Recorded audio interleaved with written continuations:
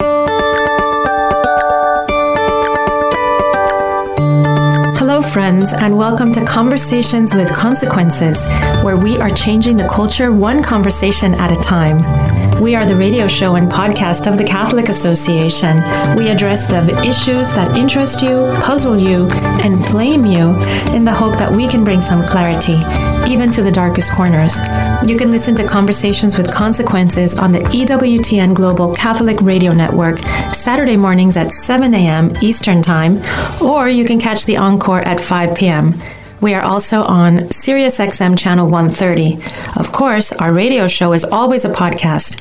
Go to thecatholicassociation.org/podcasts or directly to wherever you listen to your podcasts. I'm your hostess, Dr. Gracie Christie, and this is the very end of October, but it's still October, and it's still Respect Life Month. I know we talk a lot about dignity of life issues, especially vulnerable preborn human life, pregnant moms and their babies. We talk a lot about that on the show on Conversations with Consequences, but it really is an issue that galvanizes us, and it should galvanize every Catholic, every Christian, actually every person in the United States and across the world, because in a world where the most vulnerable are discarded and are made part of that terrible throwaway culture that Pope Francis talks about, in that world, how can anything go right? What can we expect from a culture that sacrifices their own babies on the altar of sexual liberation, on the altar of selfishness, on the altar of saying, well, I just don't have time to take care of my neighbor right now to help her or that young family with a new baby on the way. Yes, we do spend a lot of time talking about these things. We do so because we are really moved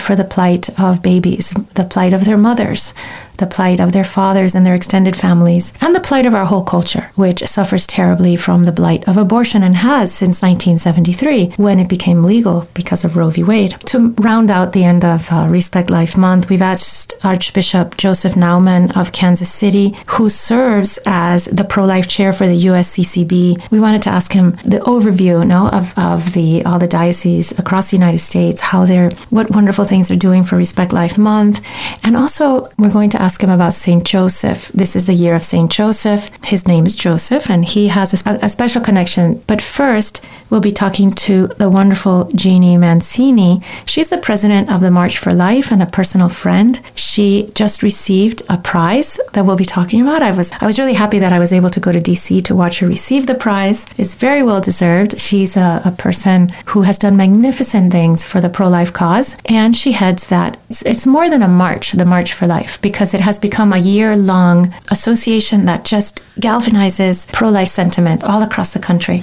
all over the place, not just in that one day in Washington when hundreds of thousands of people show up with such joy and vibrancy and optimism to march up that long street to the Supreme Court and let the whole world know, let the whole country know that Americans value our little brothers and sisters, and we're ready to stand up for them. Welcome to the show, Jeannie. Well, Gracie, thank you so much for having me. Jeannie, you received a very special prize. Can you tell us about it? John Paul II Award for the New Evangelization from the Catholic Information Center. And I was so honored and humbled to receive that award, in part because we just love the CIC so much when we're working from the office. I'm over at the CIC quite frequently for daily mass and confession and just trying to do some work in front of the Blessed Sacrament there. And I'm just a huge fan as of course both of us are, and most of your listeners, I'm sure, are, of St. John Paul II the Great. Such a prolific writer. Gosh, he just was really what the church needed for our particular moment in history, and was the Pope for the large majority of my life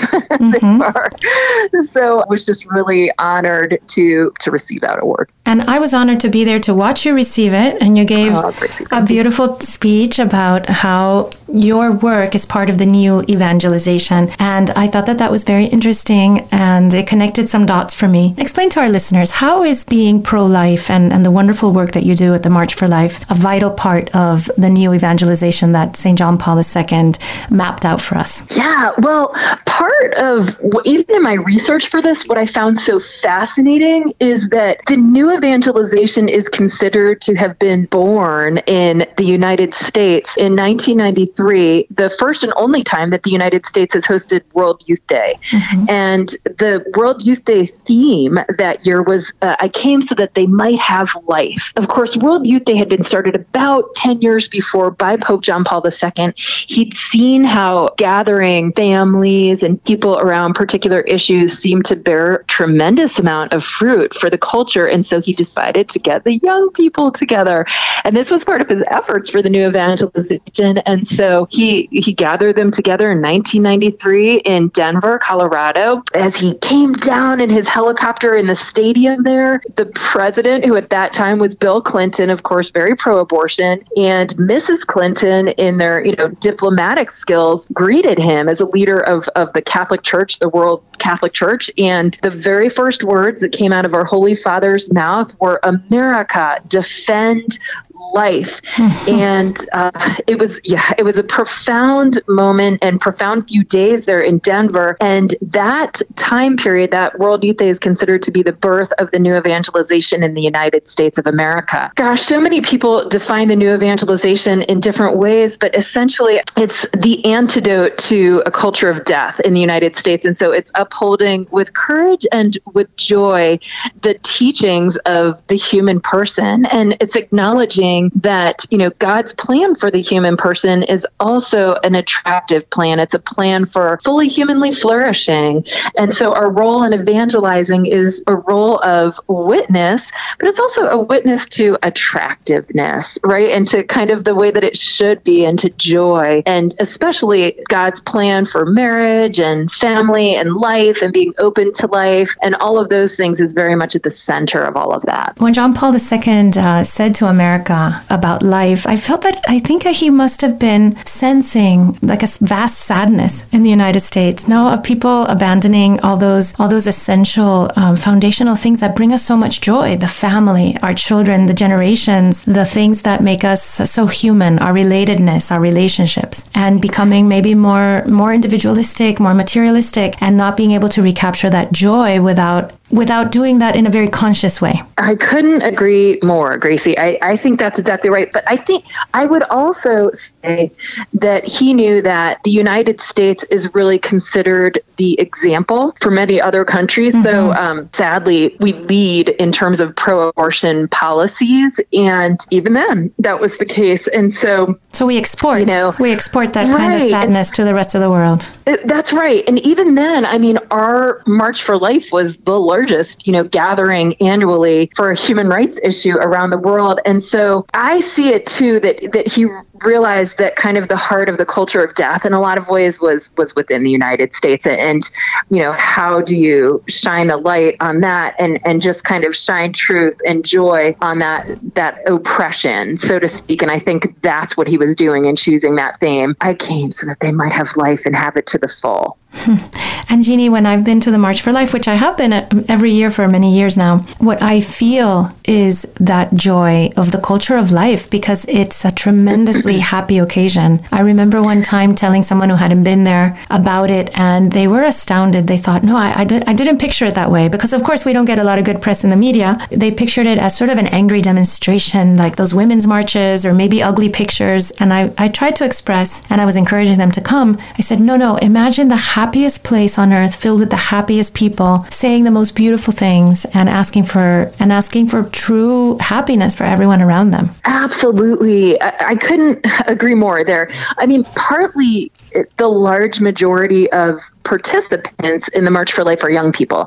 And the joy comes from knowing that they're standing on the right side of history here, and that sometime soon they will abolish abortion, to use their own language. And there is a bittersweet tension that day, because we are commemorating a loss of 62 million Americans. And, even the end of the March for Life is women and men sharing their testimonies of having been involved in abortion and having regretted that at the Supreme Court. So there's definitely there is such a joy to the march, but there's a sadness and a grief too, and there's kind of an interesting tension between between those two poles, I guess you could say, because again, we know that we're there for the right reason and that we soon will bring an end, be important enough to fight for, and amidst so many different causes, right? But at the same time, it's like, gosh, and there's so much grief over what has already gone. But Jeannie, there's no anger at the march. There's no anger or anger. There's no recrimination. There's no anger. There's no aggression. When you talk about the sadness, it's like a sadness that's been addressed by the mercy of God, like a healed grief. And our people, and you meet people there who are in the process of healing their grief by participating in the march, by being surrounded by those beautiful high ideals of mercy. That mercy does exist. That it can fix every hurt, every past stumble.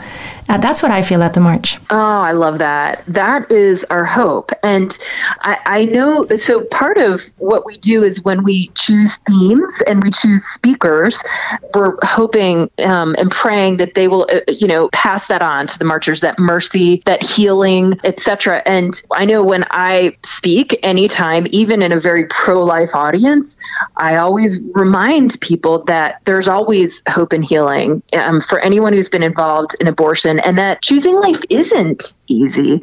Choosing life is hard, but it is empowering. It's the right thing. It's beautiful. We're strengthened. We're given courage through it, all of those things, but it's not easy either. Mm-hmm. Yeah, and the culture sets us up for failure too.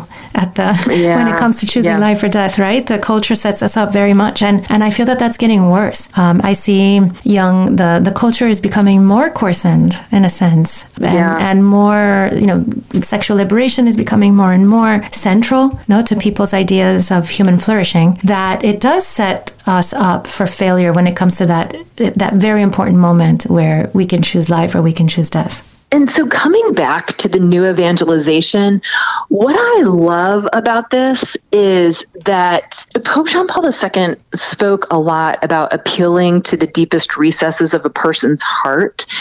And I have yet to encounter anyone, Grace, who really wants to be involved in sex outside of marriage, or who really wants to choose abortion or what have you. And so yes, the culture is setting us up. And that is what's so beautiful about the new evangelization, though. It's like, and guess what?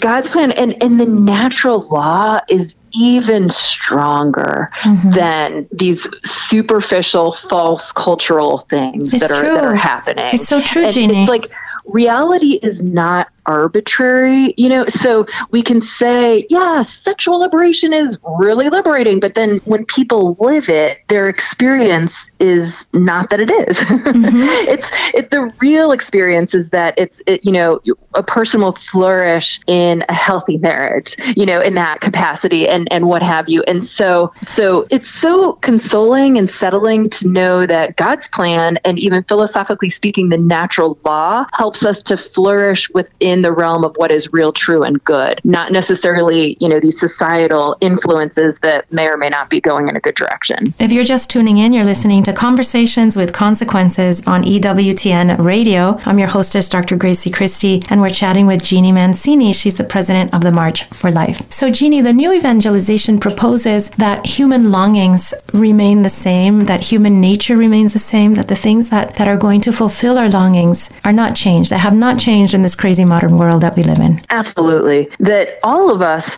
have that deepest experience of deep in our hearts, really deep down inside for some of us, that we long for a relationship with God, that we're made for a relationship with God, and then we're made for relationships with others. Original sin, the way that it plays out, muddies the water, so to speak. It can bring some confusion and some of those things and bring shame into the equation and what have you. But that deepest experience of what it means to be a person is still right there in our heart. And some of us have some baggage, to work through to experience it or to feel it, but it's there in all of our hearts. And so part of the new evangelization is just appealing to those deepest desires in a person's heart right before you, because it's there for everyone. And I guess it's new because it's a very modern thing that we're experiencing. It's very novel as the way our culture is now asking us to live in a way that disregards those deepest longings. And that's why because even though 100 years ago, before that, these bad things still happened, people still had abortions, nobody was pretending pretending that that was a good solution. Nobody was pretending that that was anything but a terrible disaster for everyone involved. But now our culture lies to us constantly and says, no, these things are not disasters. These things that are going to crush you are going to make you happy. And then we go out into the world and experience all this culture as a lie. Yeah. It's so beautiful and interesting that the Holy Spirit gives to the church and to the world what she needs for a particular time period. And particularly in raising up saints, whether it's, St. John Paul II, or we can think of, St. Teresa of Calcutta or St. Maximilian Kolbe. And the saints of today definitely are very countercultural. I mean, probably the saints of always have been countercultural, but that doesn't mean so while we say it sounds so trite, we're in the world, but not of it. So it's to take what's good of this world and to live it to the full, to fully humanly flourish through the goods of this world, but at the same time to live within, the reality of what it means to be real, true, and good within that. But, that the laws of morality and Catholicism and what have you, they're not the laws of oppression. They're the laws and the invitation to freedom and to happiness and to joy. What I like so much about the March, Jeannie, is that it's a vehicle for young people to leave their parishes, their hometowns, and go somewhere where they're surrounded by others who are pro-life. And this might be for many of these kids. Sometimes they're attracted to these trips because they get to leave town and be in a hotel with their friends, and it's very fun and exciting. And I was young once, and I remember how that was. But you create a fervor all across the United States, because these kids are coming from all across, and you create a pro-life fervor in all these different locations for young people. And then I know that they go home and they reproduce that in their schools and in their parishes, and that's just invaluable. Absolutely. I hope that that's exactly what happens, Gracie. I mean, between, our wonderful speakers and then the many different prayer activities that they're taking part in. And I think there's something about the whole is greater than the sum of its parts when they see so many people there, fighting for this issue, peacefully fighting for this issue. It's like your heart is just uplifted so much. And it's the battle of our time, and hopefully you go home and then want to do that 365 days a year, not just the day of the March for Life. And I've heard a lot of conversion stories from the March. So like you said, sometimes the motivations always aren't 100% pure for coming to the March. Which is okay. I was at the March a few weeks ago, and one of my roommates from years ago when I was single was there with a bunch of kids, and we were kidding around. She was saying, well, I don't know how many of them were coming because they didn't have to go to school. But yes, exactly. It's like the experience itself can be very evangelizing, and that's okay. God meets us where we're at. But I have heard of people finding religious vocations, by coming to the March, or finding just a vocation of service to life. So like wanting to be a pro-life attorney, or wanting to work for the pro-life movement, or wanting to be a mom, building a culture of life, changing one diaper at a time. So I certainly think that by God's grace, the March does kind of invoke grace to people that come to be able to help them fulfill their mission, because everybody does have a mission involved in building a culture of life. And, by that, Gracie, there are things that you do that no one else can do. And likewise, there are things that I can do that you can't do. There are things that you do that I can't do. And yet together we do great things, right? And it's like the whole is greater than the sum of the parts again. And all of us have something to contribute to building this culture of life. And the more that we can do that with just a lot of generosity and joy, the greater things will happen. The March for Life had a great effect on my husband, whom you know, Jeannie. Yeah. And he's a convert. I've talked about him on the radio many times. Poor thing. And he's a convert to Catholicism. And he didn't have a real understanding of the pro-life movement, just simply because he grew up outside of these circles. So going to the March for the first time he went to the March, I was a speaker actually that year. That's why he went up, because he's normally working very hard. I remember that year. You remember, right? You too. Yeah, I do. That was such an honor. Thank you for having me. Oh gosh, of course. So he came up, and what astounded him was all the media accounts of pro-lifers, he told me, were wrong. He told me this is an amazing group of people. These people are wonderful. Because there's this media this media darkness around us, around pro-lifers, that we only care about babies until they're born. And then they say terrible things. And then it happens that the media doesn't even cover the March for Life. I'm always so amazed when I come back every year from the march and someone I know who's not pro-life, who's outside of these circles, will ask me, where were you? I say, it's at the March for Life. And they're like, what's that? I say, well, that's the largest human rights yearly demonstration in the United States, maybe the world. And they're like, I never heard of it. So, well, they don't cover it. They don't cover it in the major news, except that time, of course, when we had the president, right? And the vice president. Yeah, we do try very much to, we certainly do many, many, many media interviews, and I think it's very different than it was a few years ago, but it's true that this is a topic that is not covered in fairness. It's very sad, and in talking with different reporters over the years, the ones who are pro-life will tell me, and this is not working for a friendly outlet, I mean those who work, in sort of like the mainstream outlets tell me that there's no other topic that is treated like this. You have to use certain language, you have to report things a certain way, and if you sort of come out of the closet as being pro-life, I mean, you basically get blackballed. They take you off the beat. Ways. So they take you off the beat right away, right? They really do. So it's unfortunate. Listen, we have to keep, one of the things that we can do there is use social media. And at the March for Life, what we try to do is engage people with stories. Stories are so powerful, and it's what the other side does so well. They tell stories, and social media allows us to tell stories. So for many, many years now, we've had our hashtag on the day of the March for Life. So that's on Facebook, Instagram, on Twitter, whatever social media, a medium you use the hashtag Why We March, hashtag Why We March, and tell your story. Show pictures, tell the story of your mother choosing adoption. Sometimes it's sad stories. Maybe it's a little brother or sister who has Down syndrome and how it's helped your family so much. Or, so the stories make such a difference, and they can really change hearts and minds. Jeannie, every year before the march, a couple months before, 3 months, I guess, you debut the theme, because every year the march has a different theme, and you've had fabulous themes that are very touching. Tell us about this year's theme and what it means. Oh, we are so excited about this year's theme, and we discern it months and months in advance. So we discerned this, 4 or 5 months ago. Our theme for the 2022 March for Life is Equality Begins in the Womb. Equality begins in the womb.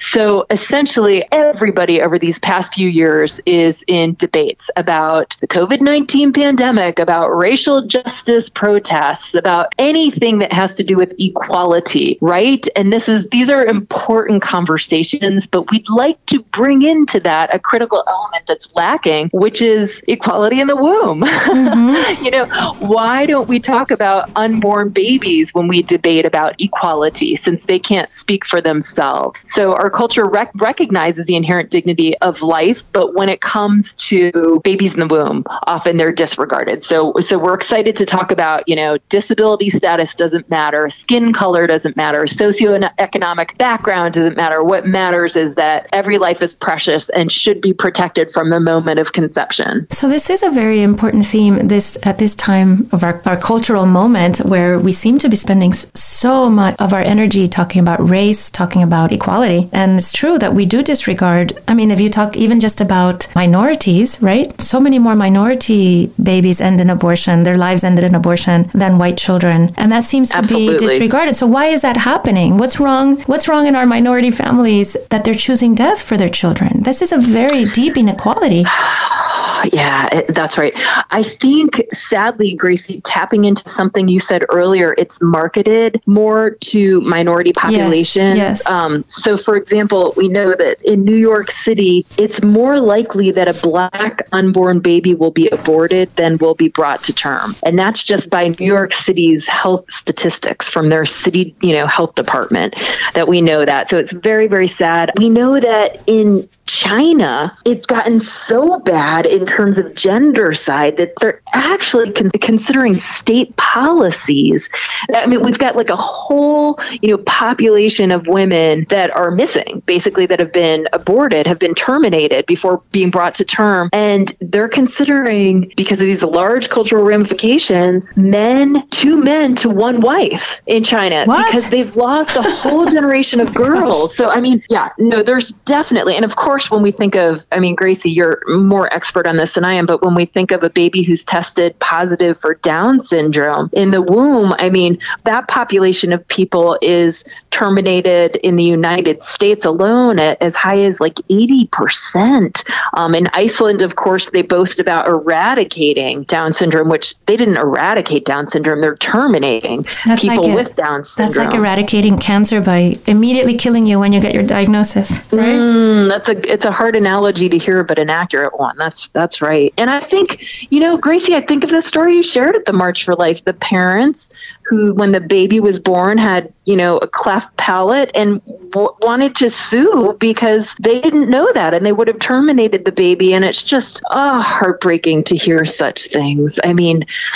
So disproportionate minorities, people with disabilities are disproportionately targeted for abortion. There's no question that is the case. And so we're really trying to change that and to draw, the March for Life as a springboard for education. And so we want to bring this into the light this year as much as possible so that we can help it. This is a big year for the pro-life movement. This is a year that could see big changes, even before the march. No, I guess not before the march, because we don't expect any decisions handed down on the Dobbs case before the end of January when the march takes place. But we might have a complete revolution of our abortion landscape. Do you think, Jeannie, that this could be in the offing this year? Please, God, I am so praying and fasting that the question of abortion in the United States returns to the legislative branch where it belongs, whether it's in the states, probably a little bit at the federal level. I think that there's a real possibility for that with this makeup of the Supreme Court in this particular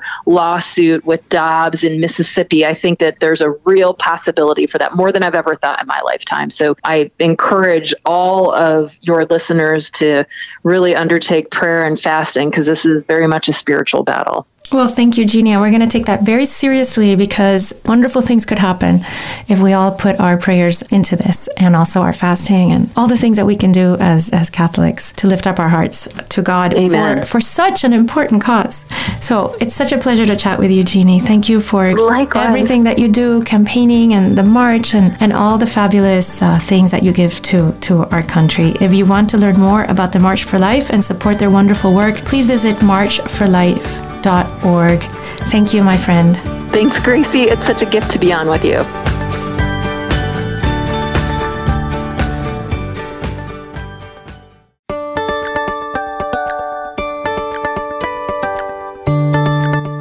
Welcome back to Conversations with Consequences. I'm your hostess, Dr. Gracie Christie. We're so excited to have our good friend, Archbishop Joseph Naumann of Kansas City, who serves as the pro-life chair for the USCCB. Welcome to the show, Archbishop Naumann. Thank you. It's good to be with you and your listeners. Really, I'm very excited to have you on. You are, as I explained in the intro, you are the pro-life chair for the United States Council of Bishops. I'm so pro-life. It's such a huge part of my life, of the way I relate to everything, it seems, in my life, and I know many of our listeners are too. And I want to ask you if you could tell us, please, why is it such an important part of being Catholic? Yes, well, thanks.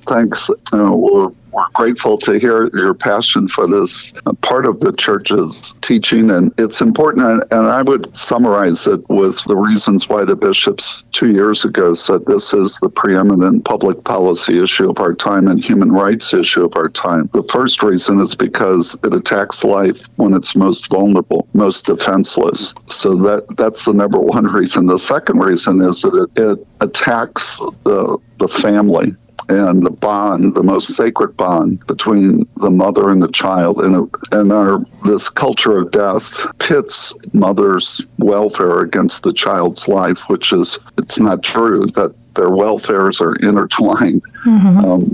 But because it attacks that most fundamental of all human relationships, the foundation of the family, and that's the foundation of our our church, our culture, our civilization. And then the third reason is just the sheer numbers. Over 61 million children killed by abortion since 1973. And with each one of those abortions, the second victim is the mother, because the court in 1973 put all of the responsibility on the woman.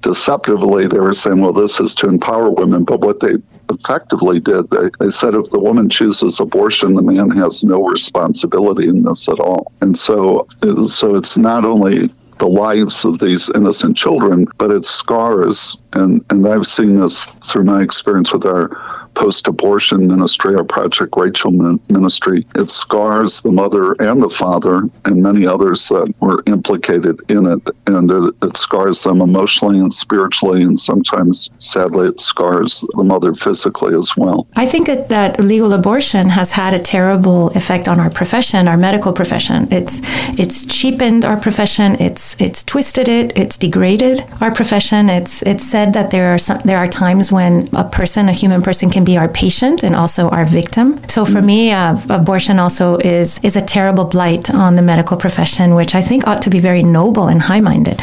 Yeah, I mean, the fact that we've rewritten the Hippocratic Oath and taken out what even, pre-Christian culture saw as true evil, and now we rewrite that. So fortunately, with our Catholic Medical Association, with the students, the new doctors, we have a mass for them, and they take the original oath, and I'm so proud of them. Yes, that's wonderful. It has, right, and now, I think we're at a new moment where the proponents of abortion are no longer satisfied with it being an option or a choice, the rhetoric that they use for decades to get people to go along with it. But now they're trumpeting as health care and therefore as a right. And in doing that, now I think it's going to harm the medical profession more, because they're at a point where they're saying that institutions and doctors, nurses, they have to participate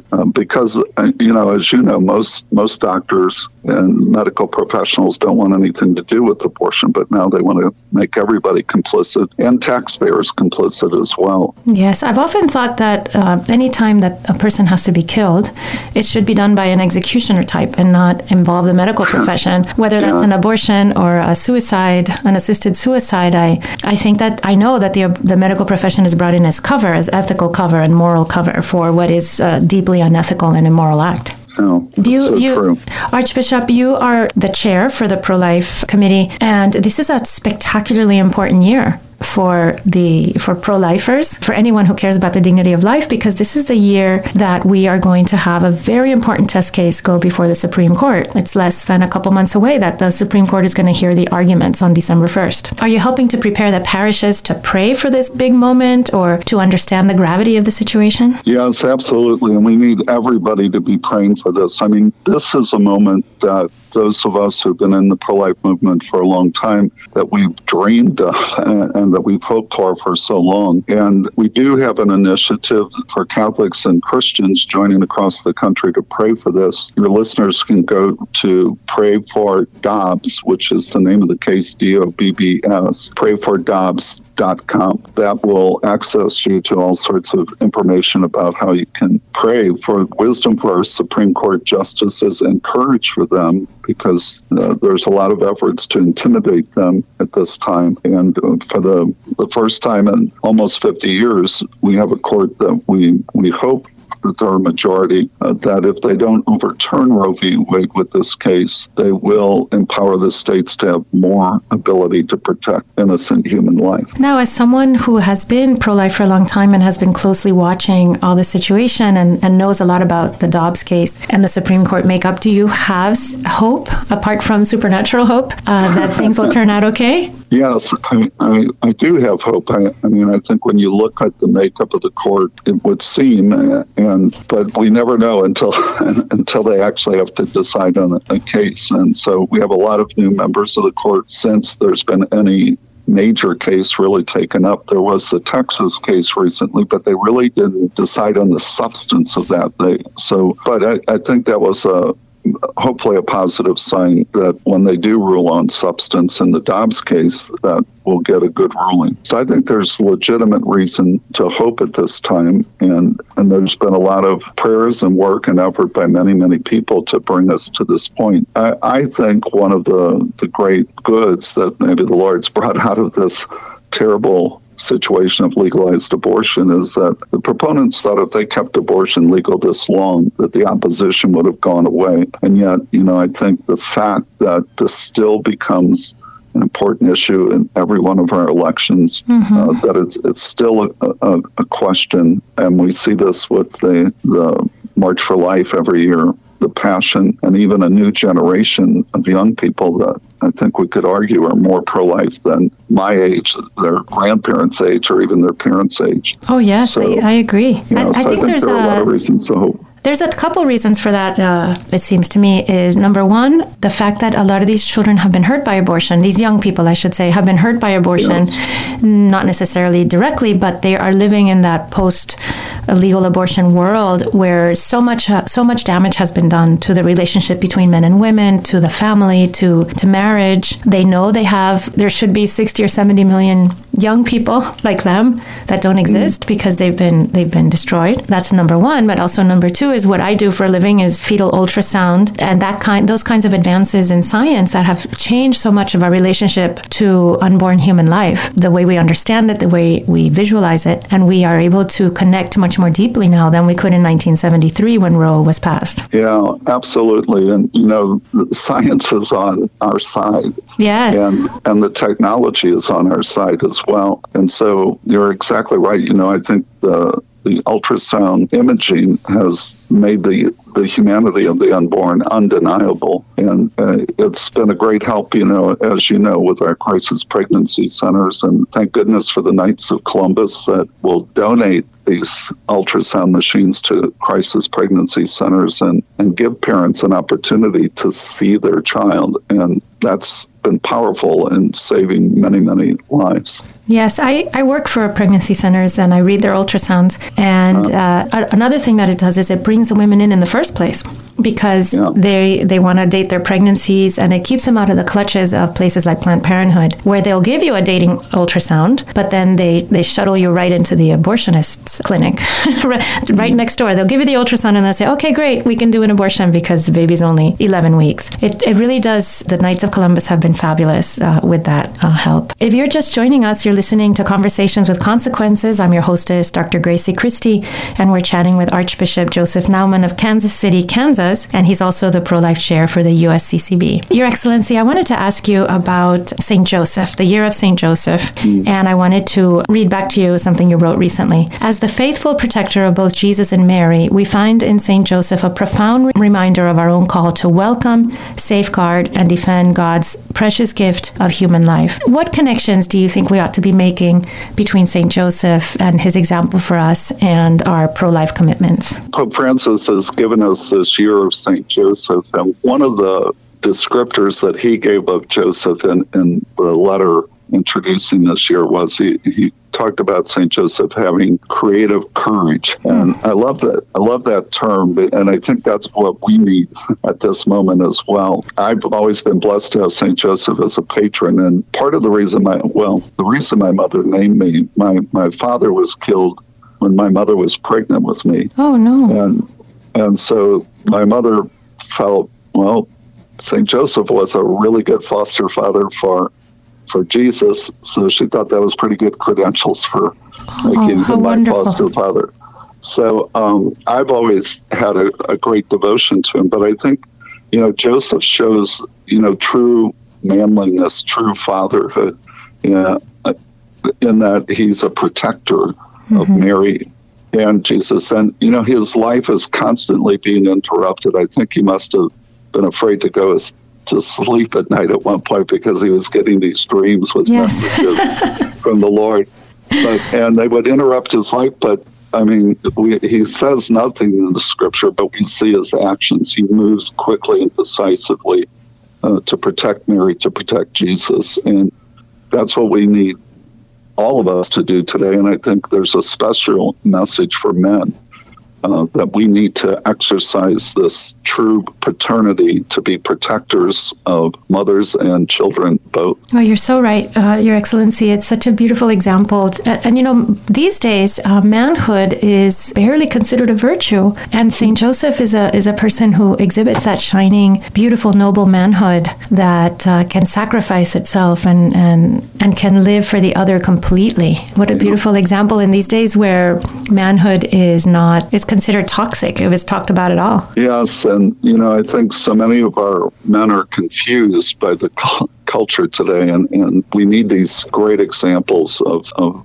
being true men, authentic men, and what it means to be true fathers. And as I said, the abortion decision, one of the things it did was it stripped the father of any ability to protect his child. And it actually incentivized fathers to encourage the mothers to abort the child because then they had no responsibility. That's a real tragedy. It's wounded mothers, but it's also wounded the fathers as well. Yes, and it's a terrible tragedy when one thinks I haven't known someone like this personally, but imagine that feeling of knowing that your child is going to be destroyed and not being able to defend the child because the law has stripped you of that right and the culture has stripped you of that right. You're basically told right from the beginning that your opinion doesn't matter. You're only the father, as though something more important than fatherhood exists.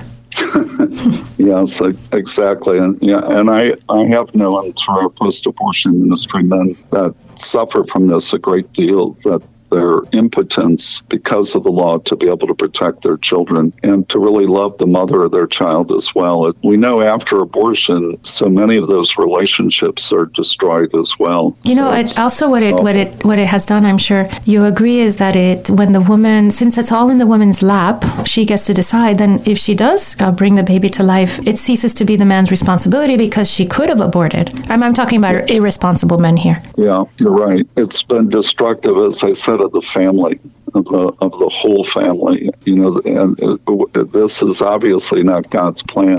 What He created is for, and we know, and there's so much data that shows how important the father is in the development of the child. And we're living with so many wounds today in a culture where there's so many children growing up without their father in the home. I grew up in a single parent family, but it was the circumstances were different than many today, where the father has either chosen or they both chosen to not have this cohesive family that is the optimal environment for a child to grow. So you had the difficulties of a household headed by your poor mother, who had to be everything to you and to your siblings, but you didn't have that sense of abandonment, perhaps. Right. Yeah, exactly. And I was blessed. I had a lot of good examples, good male examples in my life and family, and also the priests of our parish were very influential in my life. And I think, part of the Lord can bring good out of tragedy. And I wonder today if I would have been a priest if the circumstances were different. But it was one of the reasons I think I was attracted to the priesthood, because I saw how important the priests were for our family. Oh, that's lovely. It's so true. It's for many young people, it's only the priest of the parish is the person who gives them that fatherhood that they need so badly. Yeah. In my life, Your Excellency, I became very pro-life when my husband and I adopted our 5th child. And I realized that this little girl who had been abandoned on the street was that quintessential unwanted person. And it taught me in a way that excited me so much that I became very intense about it, that there are no unwanted people, and that God creates everyone out of love and with a deep purpose. There's no purposeless creation. Do you think that's something that people need to spend more time praying about how every soul is made with a purpose? Yeah, absolutely. And I think Mother Teresa used to speak about the greatest poverty is the poverty that says we can't love one more child, we can't clothe one more child, or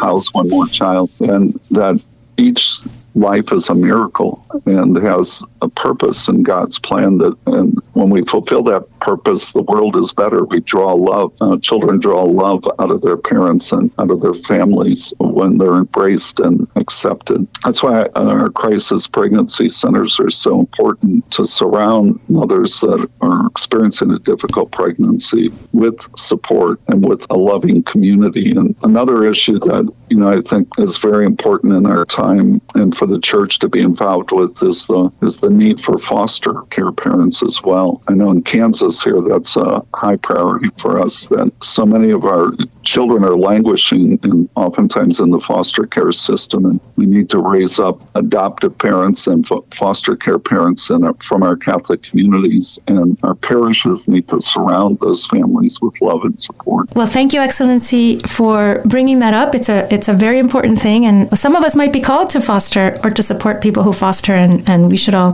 prayerfully think about that. So thank you so much for making time for us today. It's a great honor to have you on, and we will go to prayfordobbs.com so we can remember to pray for the wonderful cause of maybe Roe v. Wade not being the law of the land in sometime soon. So thank you, Your Excellency. Thanks, Dr. Christie, and thanks. It's been a pleasure to be part of a conversation of consequence with you. Thanks for great ministry you do on the radio. Oh, thank you. Our honor, truly. And now, Father Roger Landry offers us, as is customary, a short and inspiring homily to prepare us for this Sunday's Gospel. This is Father Roger Landry, and it's a privilege for me to be with you as we enter into the consequential conversation the risen Lord Jesus wants to have with each of us this Sunday. As we participate in the dialogue between the Lord Jesus and a scribe, basically a scripture professor with a specialty in Mosaic law, about the first of the commandments. Jesus' answer is well known to us. Quoting the book of Deuteronomy, perhaps the most famous passage of the Hebrew Bible, he says, "Hear, O Israel, the Lord our God is Lord alone. You shall love the Lord your God with all your heart, with all your soul, with all your mind, and with all your strength." Then he volunteered what he thought was the second of all 613 commandments the scribes had enumerated in what we now call the Old Testament. You shall love your neighbor as yourself, taken from the book of Leviticus. Jesus concluded by saying, "There's no other commandment greater than these." Upon hearing Jesus' answer, the scribe exclaimed, "Well said, teacher," expressed his agreement that loving God and neighbor is worth more than all burnt offerings and sacrifices, worth more, in other words, than all the other worship we could possibly give to God in the temple or anywhere. The worship that's most important, the priority that we should place in our relationship with God, is to love God with everything we have and to love our neighbor. Jesus concludes the conversation by saying to the scribe, somewhat curiously, "You are not far from the kingdom of God." Through his understanding, in other words, he was close to the kingdom, but not yet in it. Why? St. Luke's Gospel, after a similar conversation with another scholar of the law who had asked not which is the first of the commandments, but what must I do to inherit eternal life? After the answer, to love God with all we've got and to love our neighbor as ourselves, Jesus said, "Do this and you will live." The upshot, as we see from both of these dialogues, is that to enter the kingdom, we must do more than know what we need to do, but we actually must do what we know we need to do. So we need to ask ourselves, do I really love God? To love God is more than to acknowledge his existence. It means more than to fulfill certain duties that we owe him out of justice.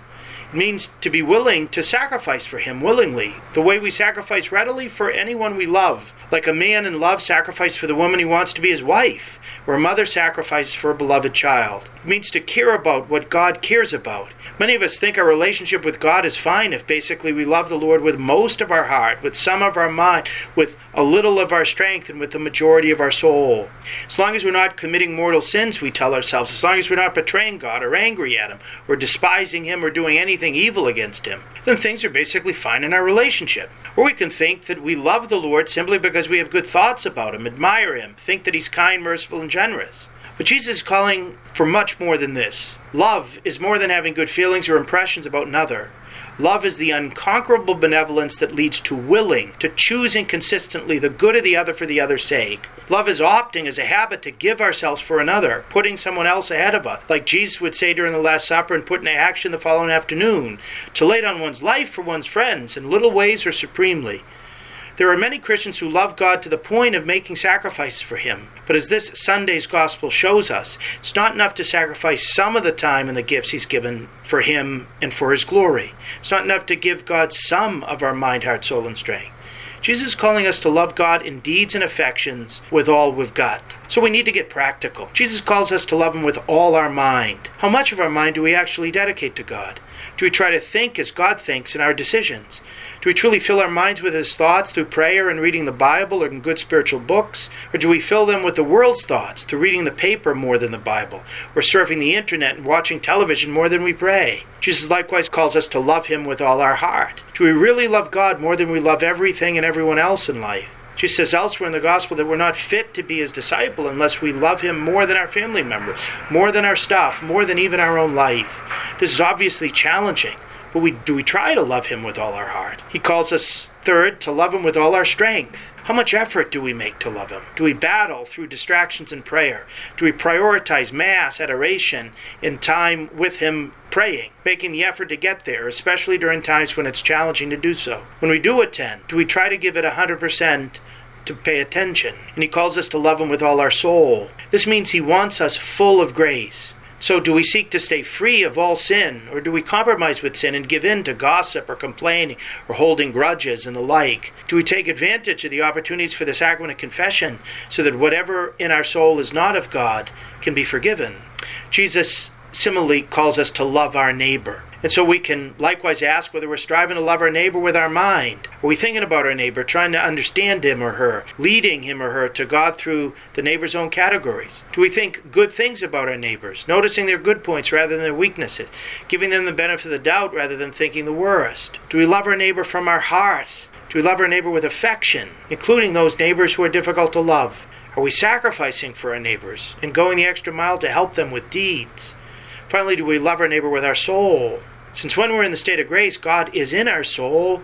Do we strive to love our neighbor together with God? Do we care in a special way for their souls, that they too be full of God? I think most of us hearing these questions will recognize that we have a lot of work to do. But Jesus doesn't leave us on our own. He commands us to love only because He loves us first. He gives us what we need to do so. He pours His love into our hearts so that it may overflow into our mind, will, emotions, soul, and muscles. He enters into us so that together with Him in the inside, we may love our neighbors He has loved us first. He makes it possible for us through love to enter His kingdom, to do what He teaches, and to live. And we're so grateful. But we need to keep before us the challenge He gives us, to love, to give, to sacrifice for God and others. This consequential conversation about the two most important things we need to do is a fitting context by which to approach All Saints' Day, which will take place on Monday. There are various ways we can define holiness, but one of the best is that holiness is the perfection of love. Sanctity means loving God with all we've got and loving our neighbor with the love of God. St. Luke's Gospel, as I mentioned a little earlier, the scribe asked Jesus, "What must I do to inherit eternal life?" We could rephrase the question as, what must I do to become a saint? To get from not being far from the kingdom of God to entering into the kingdom of heaven is to love as Jesus describes. So it's important for us to focus on the love we put into our life, into living our faith. At Mass on All Saints' Day, Jesus will enter into the consequential conversation with us that He does at the beginning of the Sermon on the Mount when He proclaims to us the Beatitudes. We know the Beatitudes well, but we can examine whether we love God and others in putting the Beatitudes into practice. Do we love God and others so much that we're poor in spirit, devaluing the things of this world because we treasure God and sharing what we have with those who need it more than we do?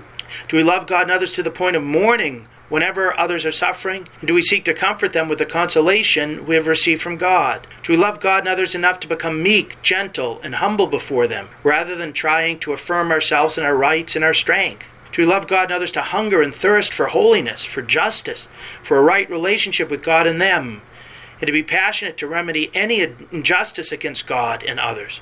Do we love God enough to become merciful like He is merciful, readily forgive and reconcile with others 70 times 7 times? Do we love God and others to be pure of heart, to be chaste, to see God in others, refusing ever to use them for our pleasure or needs? Do we love God and others enough to be persecuted and witness to our Christian faith, to be canceled, to be insulted, mocked, and calumniated? The path to heaven, the path to sanctity, is a path of love. Jesus indicates it to us in the conversation He has with the scribe in the Gospel that He wants likewise to have with each of us. And to help us on our road to sanctity through love, He gives us Himself and His body and blood. preparation for Mass on Sunday and Monday, let us ask Him to help us to pray with all our mind, heart, soul, and strength, to be strengthened by Him on the inside by means of Holy Communion, to do this in memory of Him, giving our bodies, our blood, our sweat, our tears, our mind, our heart, our soul, and strength for the good of others as Jesus has given all He had for us in our salvation. This is the path so that on future November 1st, others will be praying through our intercession and seeking to follow our truly Christian, indeed holy example of Christ-like love. God bless you all. Thank you, Father Landry. To hear more from Father Landry, check out his website at catholicpreaching.com, and you can also catch his writings at EWTN's own National Catholic Register. A big thank you to all our listeners for joining us. I hope that this show was helpful. I hope that it gave you more peace and more hope and more joy, and you go with our prayers.